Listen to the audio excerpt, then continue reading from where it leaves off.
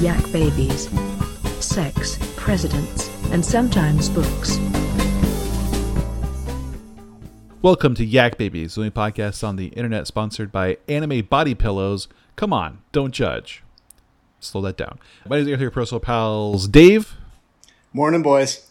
Yes, morning, of course. And we have Brick. Hello. Hi. Good to see all of you. Today on the podcast, we're talking about short stories, but not any short stories. We're not talking our good friend Stuart Dybek over here. We're going back in time to those reading anthologies you got when you were in middle school, high school English classes that were full of short stories that are sort of used as the training wheels to literary criticism, essentially, you know, learning to sort of like think critically and decipher a text, and which ones imprinted on us and which ones maybe didn't. This is a topic close to my heart because I remember my 9th grade textbook from English. I don't remember the book itself, but it had four or five stories that we read that I have never forgotten. That made a visceral imprint on me and still, you know, affect me to this day. And they're, you know, durable references that most people understand because most people have read these stories too, just like absolute classics. And the first one that I want to talk about is The Scarlet Ibis. Did either of you two read The Scarlet Ibis? Dave and I were talking while you were defecating. Not. Oh, nice. As a kid, but I've read it as a teacher. So I admit I only remembered the broad strokes. Right. Dave, did you ever read Scarlet Ibis? No, I never. If I had heard of it, it escaped my brain until you mentioned it in the last episode. Right. It's a short story by a writer named James Hurst, who, as far as I can tell, didn't do much else besides that. He wrote some plays and some short stories, but The Scarlet Ibis is the only thing that ever, gained notoriety. It won the Atlantic First Award because it was published in the Atlantic magazine in 1960 and is widely anthologized. It's a story about a boy who, his younger brother, whose name is Doodle, is disabled. He sort of has like a disability, and the narrator, or the main character boy, resents it. He resents Doodle's sort of like infirmness, and he, you know, wants him to grow up and be stronger, to have someone to play with, and he sort of like pushes Doodle to grow and ends up succeeding. Doodle does sort of like get a bit more autonomy, I guess, and sort of learns to stand up for himself and, you know, that kind of thing. But then at the end, this is spoilers for Scarlet Ibis. Sorry, folks. There's a storm, and because they're playing somewhere, I think it's set in the South, I believe, maybe Florida, possibly. There's a storm comes, and Doodle is caught in a stream and tries to get his brother to help him, but the brother is so angry that he wants to get home, and he, you know, says like, you have to figure it out for yourself, and like resents that Doodle wants his help. So he leaves Doodle thinking that he'll figure it out, and then Doodle, spoiler alert, fucking dies, and he, you know, experiences the consequences of his resentment and selfishness. And the title comes from, at some point there's a storm had blown through, and they discover an ibis, a scarlet ibis, in the garden, and it's injured, has a broken leg. And the dad, I think, talks about it in terms of like, this is, you know, a beautiful but frail thing, and how sort of vulnerable and sad the ibis is because it's, you know, not going to live for very long, and it's sort of been blown off course, and it's obviously a, you know, stand-in for Doodle. The sort of lesson you learn from reading that one as a kid is, you know, symbolism, I suppose, but also empathy. And my God, what a sad story. Just man, Scarlet Ibis fucked me up. So that's definitely a classic, and I will never forget The Scarlet Ibis for those reasons. What about you guys? Do you have any sort of standout of those early short stories you read that made an impact on you, or that you loved or hated even? There's, you know, a variety of experiences here. I got a bunch. Yes, good. The Occurrence at Owl Creek Bridge. Yeah, good one. Ambrose Bierce, which I remembered quite well, kind of sticking with me as a kid, and then I actually, back when I was a teacher, I taught it a lot. I would pair it with the Twilight Zone episode, which is very well done. Yeah. Of that. It's a nice example of a storytelling device that I think has since become very cliche. And maybe it was cliche then, and it's just well done, so it doesn't matter. I don't know. But yeah, it's it's not a very long story. It's very exciting, and then it's got a real twist at the end that it hits you pretty good on the page, and it also, you know, it hits you pretty viscerally on the Twilight Zone adaptation with the hang in there.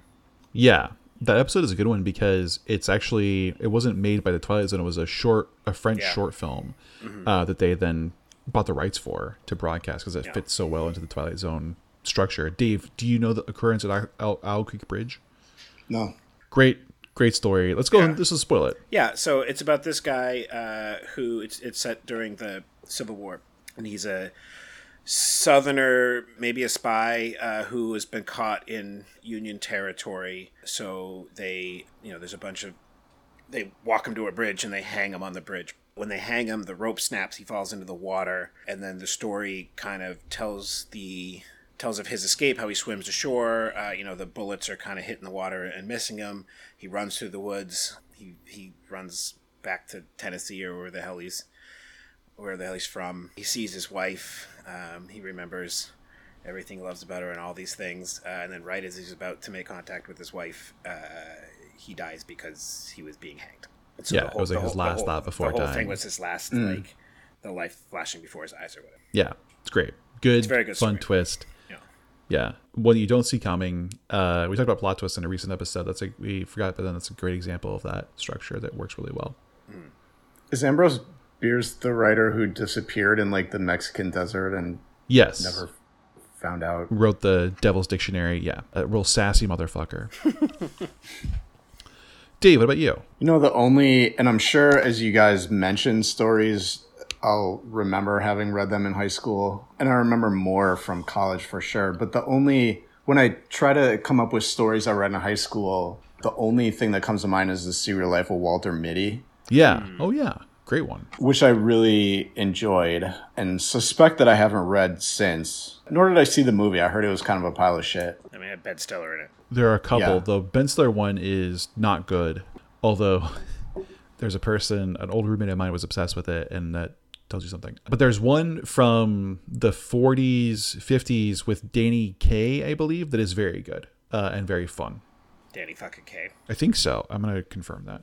Yeah. So, and I barely remember anything from it, but I know I liked it at the time. I was like, oh, that's an interesting thing to do. Yeah, it's a good, sort of fantasy, but also kind of the almost cliched now cranky home life, right? He's escaping from his horrible existence and the wife who hates him and by going into fantasy, right? Yeah.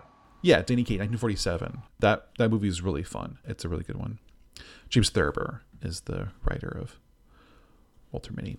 Similar to Occurrence at Owl Creek Bridge, and their, I think, influential story, sort of kind of defined in some ways, or at least helped shape a sort of plot or genre convention that has, I think, been exploited by other writers less successfully quite a bit since. But yeah, a great one. And a fun one for kids to read too.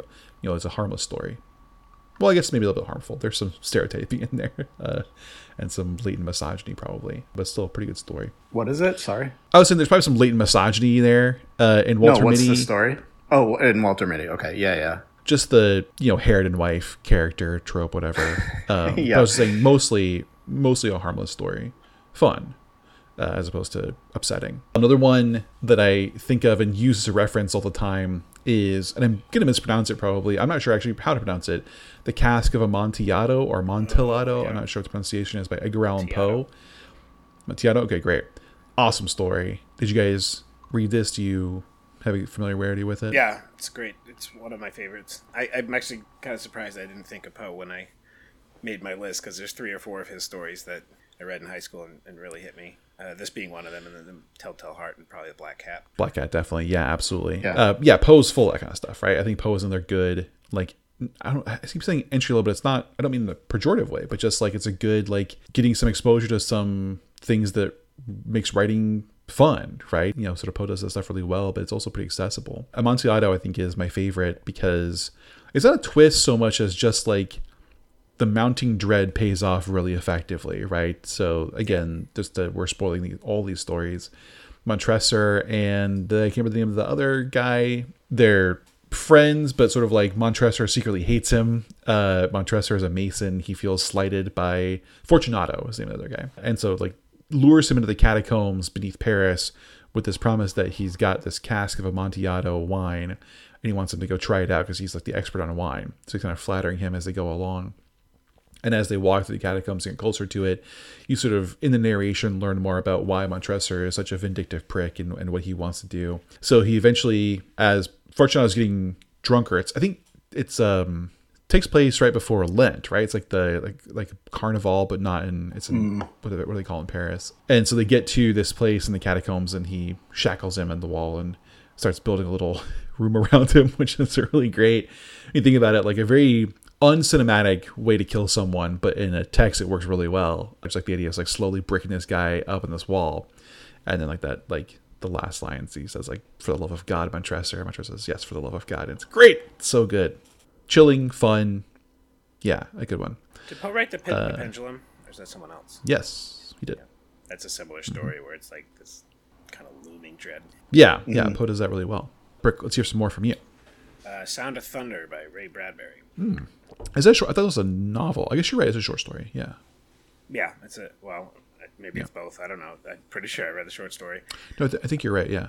About these people that have a time machine company, and they take people back in time to hunt dinosaurs, but they've carefully like done whatever the scene, so they shoot a dinosaur like 3 seconds before it's gonna die anyway or whatever, and then a dude he didn't follow the rules, he steps off the path and kills a butterfly, I think, or some kind of bug, and then they go back and the world's changed, and Trump is president. So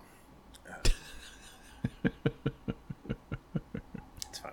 Yeah, another premise that has been adapted into 1,000 different cartoons. Like there's movies made of it for sure. There's one, the direct adaptation that's awful, like a Z grade action movie, and then one, The Butterfly Effect with Ashton Kutcher, that was a C grade horror movie, I guess. All pretty bad. It's also been made into a really crappy video game. Did I make you play it last time you were here? No, but we should do it next time. I will save that for you.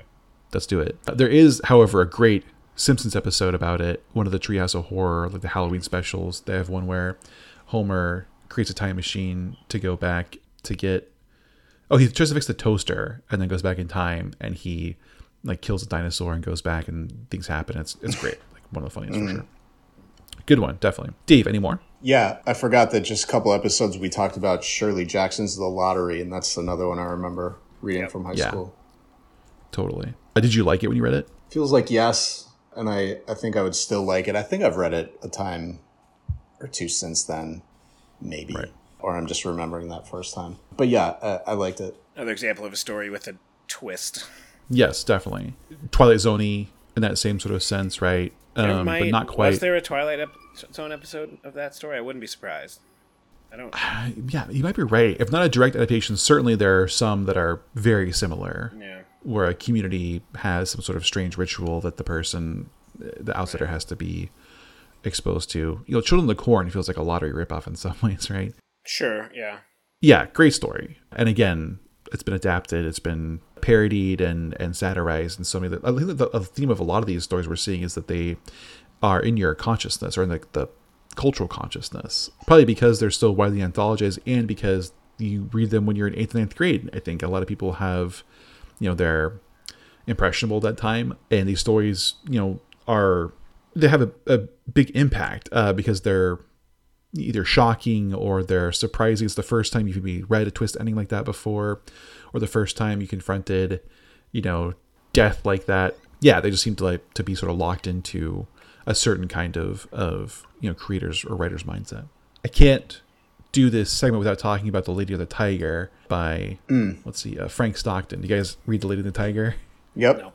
Yes. Oh my God. Great story from that same anthology. I'm gonna get the details a little bit wrong, probably. This is as best as I can parse it, but there's a guy who wants to marry a princess essentially, and the king, makes him, he has to prove his worth, and through the various machinations, he's put in this arena essentially, and has to choose between two doors, and behind one door is the princess, and behind one door is the man-eating tiger that will kill him. And it's like, if he's worthy enough, then he can open the door with the princess. If he's not, then he'll open the door for the tiger. And it ends by asking you, so which was it, the Lady of the Tiger? It has no ending. It sort of asks you to figure out for yourself what you would want. Fun. My favorite detail, though, is that Frank Stockton wrote a different story later, a follow-up to Lady of the Tiger, that is called The Discourager of Hesitancy. Excellent title. and it's about a bunch of friends who hear the story of the Lady of the Tiger and go find this priest who supposedly was there and knew what happened. And so they like find him that's like this mountain and ask him like, so which was it, Lady of the Tiger?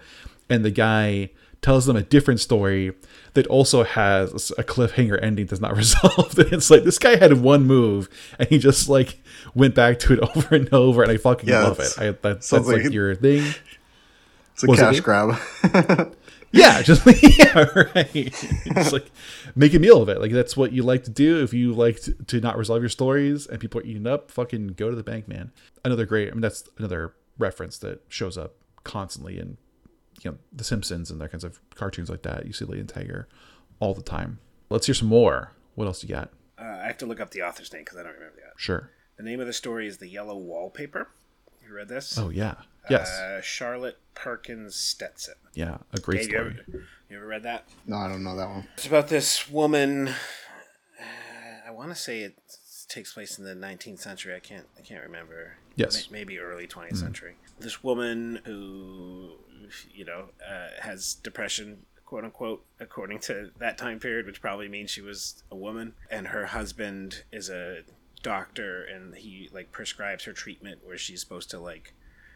He basically locks her in a room, and she's supposed to get lots of sunlight and eat sandwiches every day or whatever to cure her hysteria. And the book is, the story is written as either letters or a journal. Yeah, it's like journal entries. Journal entries. Basically, she just slowly goes crazy because there's nothing to do but watch the wallpaper peel off the wall. And she like sees people in it, right? There's like sort of like kind of a fantastical, she starts to go hallucination. Yeah. It's a weird. It sounds mildly familiar. It calls to mind a memory of a story. I'm not sure if it's a high school read or even a famous story, or if I just randomly came across it. But it feels like a famous story where there's a corpse at the end of it, like someone is forgotten in a house in a bed or something, and there's some mental illness at play or something. I actually haven't read it since I was 16, so. What is that called? What in the yellow wallpaper? The yellow wallpaper. It's a story that it was written in 1892 or published in 1892, and you wouldn't know it from reading it if there weren't signifiers of culture. Like it's a surprisingly modern story. It feels like it belongs in like the 1940s. It's crazy how forward thinking it was. It's a great read. It's super fun. Yeah. It's upsetting, but it's a brilliant story for sure. I should read it again. Yeah, we should do a story club about it. All right. Dave, what about you? A Rose for Emily. That's what I was just thinking of. That's Faulkner. Okay, yeah. Sorry, give me a second to look through it. Yeah, this may have been a story I read in high school. Look it up. Yeah, I read that in high school, and it just came to mind. But I remember liking it. I remember nothing about it now, except for Brick when you were talking about like the yellow wallpaper. So there must be some, thematic similarity there. Yeah, I'm trying to think. I know I've read Rose for Emily too, but it's not as familiar to me. I remember it. We definitely can't not mention The Gift of the Magi, which I think is probably I forgot about that one too. Like apex example of this genre or category of early short stories you read to decipher how stories are written. Another example, a lot of these are plot twists that we didn't mention in our previous plot twist episode, Brick. But like Gift of the Magi, the plot twist is it's not like a gotcha surprise like Owl Creek Bridge or like a visceral surprise or plot twist. The Gift of the Magi is like that kind of like your first lesson on irony, right? Like how could these things happen? How could it be that these two paths were so crossed? Well, and there's different type. It's not a surprise to the reader, right? There's a lot of dramatic irony going on. Yeah, right, exactly. And O. Henry is like, that's what an O. Henry story is, right? That's like so he became like a genre of his own in some ways. Did you guys read Gift of the Magi in high school or middle school, maybe even? I don't remember when Davey I read didn't? It. No, I only know that it was spoofed on the Sesame Street Christmas special from the mid-'80s. Yeah. I think Gift of the Magi probably has status equal to A Christmas Carol in that or It's a Wonderful Life too, that every single pop culture property has done a take on the Gift of the Magi at some point. Yeah, though I do find myself referencing it sometimes, and people don't know what I'm talking about, which is weird. So really, young people. So I don't know if it seems to be falling out of favor, or maybe just not known by its title because it's so absorbed into other things. Right. Is that Yeah. story most responsible for we call it the O. Henry ending? Yeah, that's what I'm saying. It's like it become like a genre, right? That's what he did. That was his thing, and it fits right into that little niche, similar to what we said with Frank Stockton. If you do your thing well, people like it, keep giving it to him. O. Henry, I think, probably is a better writer than Frank Stockton, but certainly has that niche. And if you like those O. Henry stories, there's tons of them for you to read. Would we call that his most prominent story? Probably. I think so. Yeah, I would say, just if for nothing else, just for sheer reference quantity. You can't turn on TV and not see some show that has a Gift of the Magi riff in some episode, right? It's like every sitcom did some version of this at some point. Again, I think because you read it in high school or middle school and learn what irony is. And if you're a storyteller, you're like, great, I'm going to file this away and have it in my head forever. This is what irony is to me. Brick, any more others to list here? Yeah, I got one more, which is Please. The things they carried, which specifically honestly, been so long. Is it broken out as stories or are there just chunks? I can't remember. There are stories, yeah. Yeah. So that's the main story. Or like one of the stories is the things they carried, right? And, yeah. So yes. Yeah. I remember really liking that story when I read it in like 10th grade or whatever, and kind of probably fueled my interest in reading kind of postmodern writing. I would say. I think there's the way that story's structured, the way it's just kind of written. It's very appealing to me, even though there's a lot of kind of hard things to stomach in that story as well. Yeah. Yeah. I don't know. I'm glad I read that book or that story. I don't think I read the book. I think we just read that story. I've since read the book. Yeah. Right. It's just, and Vietnam is not a thing that I'm interested in reading really, but about. But that story in particular there's something really kind of special about it. Man, it's such a good collection. Yeah. Yeah. Oh, yeah. The question is great. It's also a good lesson for young readers in terms of like form, right? Because it does some stuff with form. And I think that, like what you said, Brick, it's the first thing you read that makes you think, like, I could write something like this. Like I could have that idea, right? You maybe haven't been to war, but the idea of like, look what you can do. Look at what like fiction can be or look like or feel like. It turns you on that way. That's definitely one that made me want to write too. Yeah, absolutely. Dave, any more from you? I don't think so. Like, as you guys keep talking, like other ones come to mind that I that I did read, but I can't think of anything offhand now. Makes me want to go buy like a second or third hand English anthology, like on eBay or something like that, and just read it for fun. Like, some of these stories are, and I'm thinking now about how much I prefer short fiction. That's what I, did my degree and we were at Emerson. It's what I prefer to write and never had a feeling for any longer fiction. And probably part of that is because I learned reading from these stories and I learned the effect of them and sort of really enjoyed what I got from them and want to replicate that in my own work too. The last one I'll mention is the one that kind of similar to what Brick just mentioned, the things we carried, is what I would consider a transition story. Not to diminish the other stories like Scarlet Ibis and Lady of the Tiger and Gift of the Magi and so forth, but they're good early reads, but then there's a more sophisticated version of American short fiction that you get to later. I think Things We Carried is a great example of that. Another one is Bartleby the Scrivener, which made a huge impact on me. We discussed a whole episode of it in our old Canon or Canon series. Yeah, right. But that was the one that showed me the potential of short fiction. Right, it's such a sphinx of a story and also so modern and way ahead of its time that it just gives you, as a young reader and somebody who maybe has thought about wanting to write this, it's not even a roadmap, just like the idea of like you could do wild stuff, like you can break those. It doesn't have to be Gift of the Magi, right? And I would be, if I could write that story, I would be so lucky if I could write Gift of the Magi or even a lesser version of that. But Bartleby is like, no, you can really dig into like complicated stuff if you want to, if you're capable of it. And it's a story that, it's one of my favorite pieces of literature ever. So I couldn't end the episode without giving a hat tip to good old Bartleby and his refusal to do anything and then die.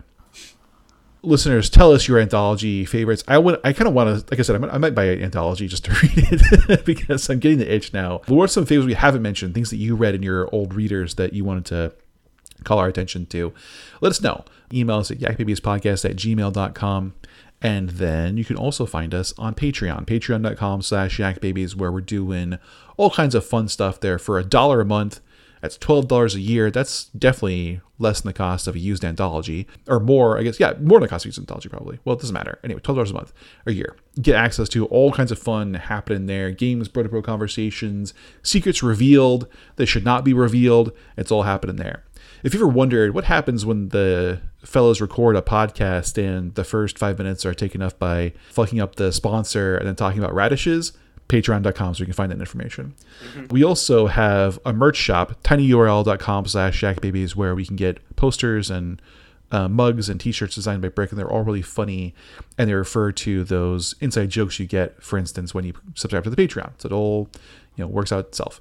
Until then, Yak Babies, yakking off. The Yak Babies would like to thank all the loyal listeners, and especially their patrons, both past and present, including Michael, Bonnie, Sebastian, David, Roger, Kathleen, Bailey, Andrew, Gilbert, and William Howard Taft.